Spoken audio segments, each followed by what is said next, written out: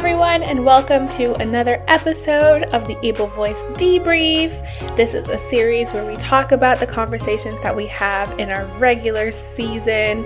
And today, we're going to be chatting about our conversation with Paul Lauzon. Yeah!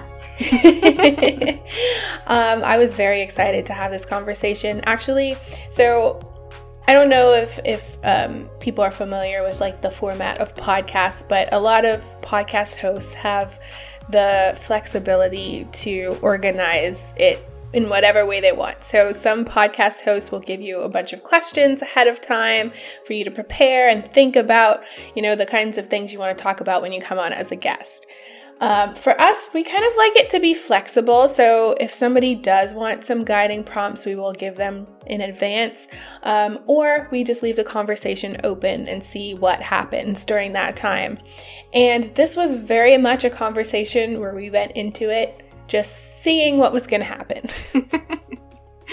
Yeah, and I really love that format because sometimes with Paul, there are like 18 different avenues we could have taken the conversation. And so it was really nice to have that flexibility to just hear him speak and hear him share.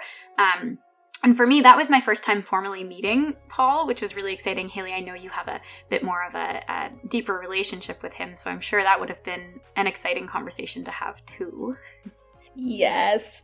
I feel like Paul is like my music therapy fairy godfather. Oh, I love it. He just is one of the first faces I ever saw in music therapy. I've told the story of how I came to music therapy. I didn't really know it existed before I went to university, and he was the department head at the time. And so everything that had to do with my music therapy degree, Paul was a part of that. And he's just been such a great person to learn from, a really great just source of knowledge about a lot of things, as you probably could hear in that episode. He's an avid learner, and that really, really came through in the ways that he taught his courses. Granted, when I was in school, I'm very much a type A person, and I think there are a lot of people that probably could agree with that personality trait. When you're in a degree program and you don't really know what you're doing, when you don't really know what's going to come next or what the future looks like, especially in such a diverse field like music therapy, sometimes him giving us space to kind of go with the flow and explore was not really up my alley, because I was somebody that needed like a formula. I needed a plan, and music therapy doesn't really fit into that per se, which I think we talked about a little bit during our conversation too. And honestly, now in retrospect, looking back, I'm so grateful for him not just saying, this is how you practice music therapy. This is the kind of music therapist I want you to be. Go out and do exactly what I do. No, it was the opposite. It was like, take your time to explore who you are as a music therapist, why you're deciding to practice, and how that informs the way you walk through the world. Yeah, that's so essential. Like you said, like it's not a direct recipe in music therapy. And so it sounds like what he really did, and what I got from the conversation with him, is challenge you to explore your curiosity and challenge you to put that at your forefront and really think critically, instead of, like you said, this is the question, this is the answer. Well, no, there could be dozens of possible answers, and he's encouraging you, or encouraging everyone, to ask the questions or to find the questions. Here's the answer. What's the question? Which I found, just listening to him talk was so inspiring for me, because he has such a life to him, and that curiosity of life that I think forces us to be more creative, or to be more inquisitive, or to tune in a little bit more deeply if we're not just kind of along for the ride, but we're truly, truly at the core of our being curious and wanting to know, like, why is the sky blue? Why does music happen? We know it happens. Why does it happen? And all of those little questions that I think we grow up asking, and then somewhere along the line taper off, whether we become academics or whether we get busy or, I don't know, any billions of reasons we lose that curious spirit. But yeah, listening to it sparks so many other questions that I think as music therapists, we need to ask the questions, or we need to just look at things a little bit differently. It's quite an honor to sit down and talk with someone who's watched this profession grow. And so in the stage that we're in now, there are still so many questions to be asked. And probably when he started, there were a million more questions that we now have the answers to. And we're in kind of a better place of understanding at this point. But I was really taken back when he put it into context for me that he is CAMT member number 59. Right? Mind-blowing. Like, just how... I have no words. It just really took me aback. It was just like, wow, this is really a budding and growing profession. Like, it's growing exponentially since people like Paul, because of people like Paul. Mm-hmm. Like, imagine if Paul had never hooked up with a university to start a program in Nova Scotia. It's just astounding to me that since he discovered the world of music therapy, there are now so many. Like, what number am I? I don't know. I don't remember what I am either, but it's in the couple. I think we're triple digits, so we know that much. Yeah, I almost want to go look it up right now.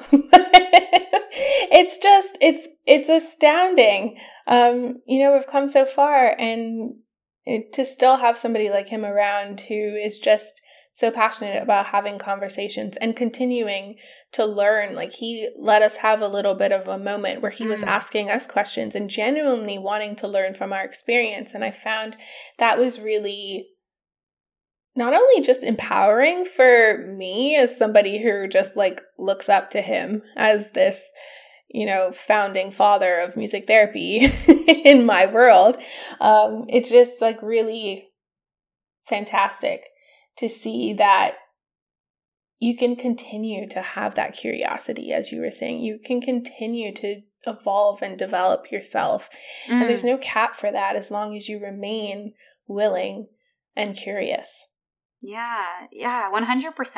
And I was really taken aback by the number 59 as well. And I think it just speaks to, like you said, the growth of the profession, but it also, it put it a little bit more in perspective to me and gave me a bit of hope, because I think oftentimes we get hung up on the fact that we're taking it step by step, that we're a slow growing field sometimes, or sometimes we can't see the wider picture because we're talking to someone and we've explained music therapy 10 times in one day, or we're just not seeing the gains that we want.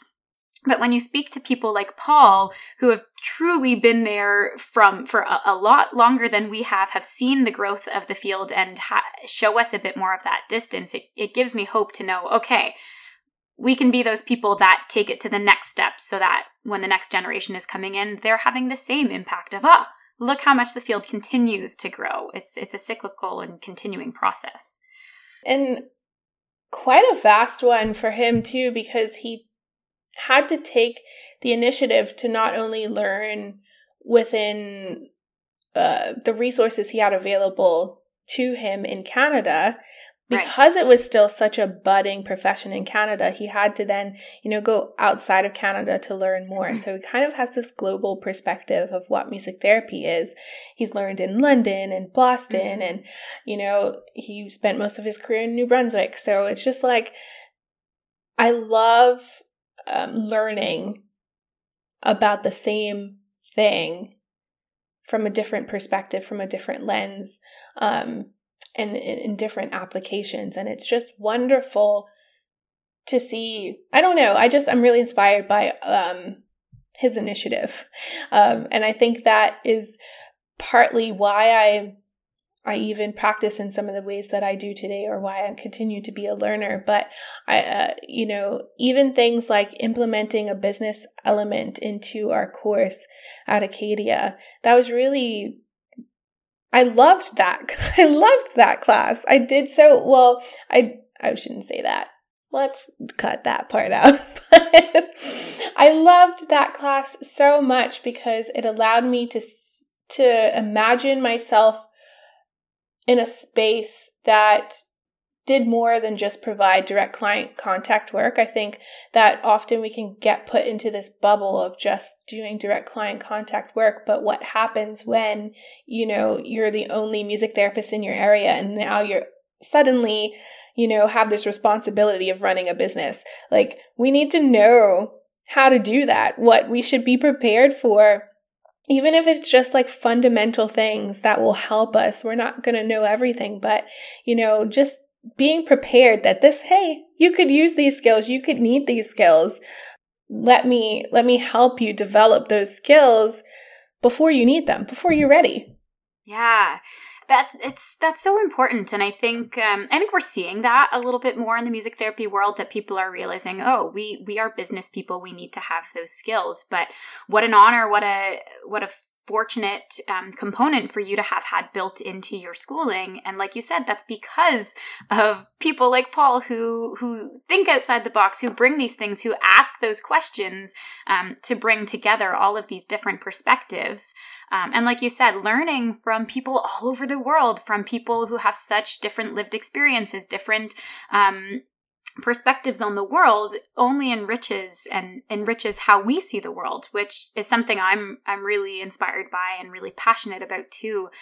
And Paul was talking a little bit about his definition of respect, which all of the points that he gave, hit my soul so deeply. So if you don't know what I'm talking about, go listen to the episode and look for that. But his third point, and I wrote it down almost word for word, I think. So the third point was to have a willingness to listen and consider another person's rules for living, and to consider that it could be something you adopt. So beyond just, putting yourself in someone else's shoes, which is very important, trying to see something from someone else's perspective, but going that additional step to say, okay, could that be a new component of the way that I live my life, or I see the world? And that's really how we continue to grow and develop as people too. I believe that we are collections of the people that we encounter in our journeys, and we do certain things because someone else said it or did it or showed us that. I really like that perspective, and I think it's just such a beautiful way to interact with the world. Yeah, I think that might be a great thing to add to one of our scavenger hunts. At the end of every season, we put together a scavenger hunt of little tidbits of gems of information that we get from our guests, and create this little fun quiz that you can take just to go back and review some of those things. And it's just a really fun way to condense all of that information into one space and make it enjoyable to do. So if you haven't checked out the season 1 scavenger hunt or the season 2 scavenger hunt, you can go and find those on our website. But yeah, he said a lot of things that really tugged me at the heart. And one of those things was just in relationship and building relationship with others through this medium of therapy and being the therapist. We have a duty to be attentive, be aware, be reasonable, responsible, and understanding our value system. And I think that ties well into the 3 points he was talking about: respect. That idea of understanding your value system so that you can then have willingness to listen and consider someone else's rules for living is something that really sat with me. And I think it's still something that I'll continue to explore within my own practice. Is just, we've said that before, understanding what is a core value to you. If you're a business owner, if you are a professional, if you're a human being walking this earth, it's important to understand what your core values are, what your value system is, and what you're choosing to accept responsibility for in the way that you're presenting yourself. And that's no different within a therapy setting. Yeah, 100%. I really loved listening to those points as well too, and taking them in, like you said, of really being attentive, really understanding your values and taking the time to do the work so that you know your values, but then also taking the time to truly understand someone else's and see how they interact. I mean, we say this over and over and over again about music therapy is we're humans. We work with humans. There is no formula. There is no concrete right or wrong. And it comes down to, that attentiveness, that willingness to be present, that willingness to engage in relationship with someone, and not just a one-way relationship, not just we're here to accomplish X, Y, Z, but we're here to be with you, to be here in story, to be here in relationship. Paul also mentioned about his teaching, teaching is learning.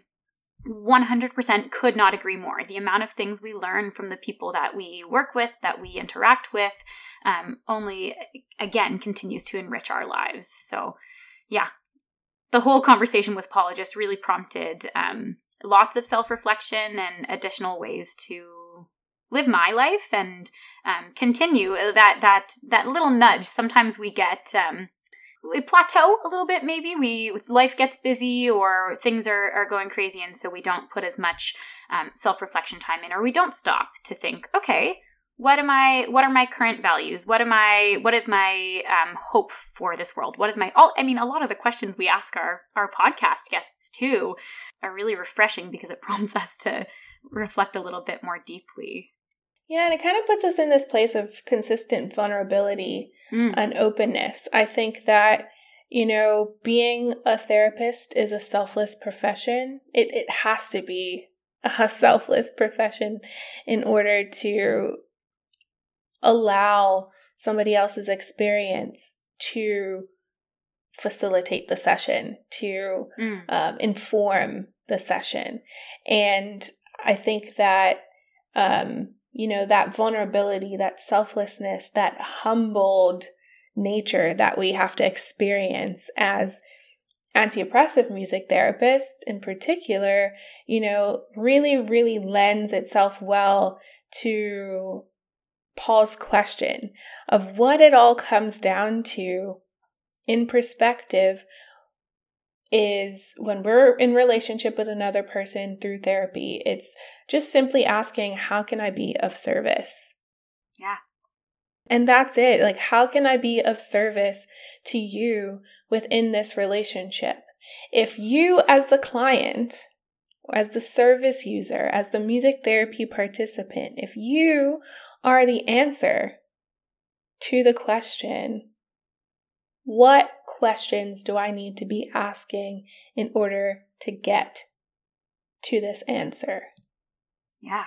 How can I be of service? I just love that sentiment. Me too. I have it scribbled down in front of me. I feel like that's another mantra to come into my life, and something that I've explored a little bit before, but it just sums it up so nicely. Just like you said, if you're the answer, what questions do I need to ask? If it all comes back to a place of how can I be of service, then it takes away it takes away the option of being selfish about it, because we have to be in that mindset of, okay, where is my focus? How can I be of service? I find that very grounding. There's something sweet about that. I mean, there's definitely the recognition that we have expertise, but I find the more I practice, the more humbled I get when I feel myself wearing those pants of I'm the expert in this situation. And I get stripped of those pants metaphorically in a number of instances. And, it's the best thing to happen. I quite enjoy and welcome those moments. But I think I came the root of, if we talk about core value systems, the root to my why as to why I came to this profession was to serve other people. And so I think that's why this question of how can I be of service really resonates with me. So if that question really resonates with you, let us know what you think and how that question comes to life in your practicing world. How can you be of service? Maybe it's something you use to reflect on, a prompt in your journal, or maybe just something that you're aware of in your in-between moments throughout your day. Just really coming back to that, like Kim said, maybe it's a new mantra, but you can connect with us on Instagram. You can connect with us via email. We'd love to hear how this episode and how this question really sits with you. How can we be of service? Thank you for listening to the Able Voice podcast. If you want to hear more episodes like this, subscribe to the podcast and follow us on social media at Synergy Music Therapy. You can also find links to our most recent and top-rated episodes on our website at www.synergymusictherapy.com.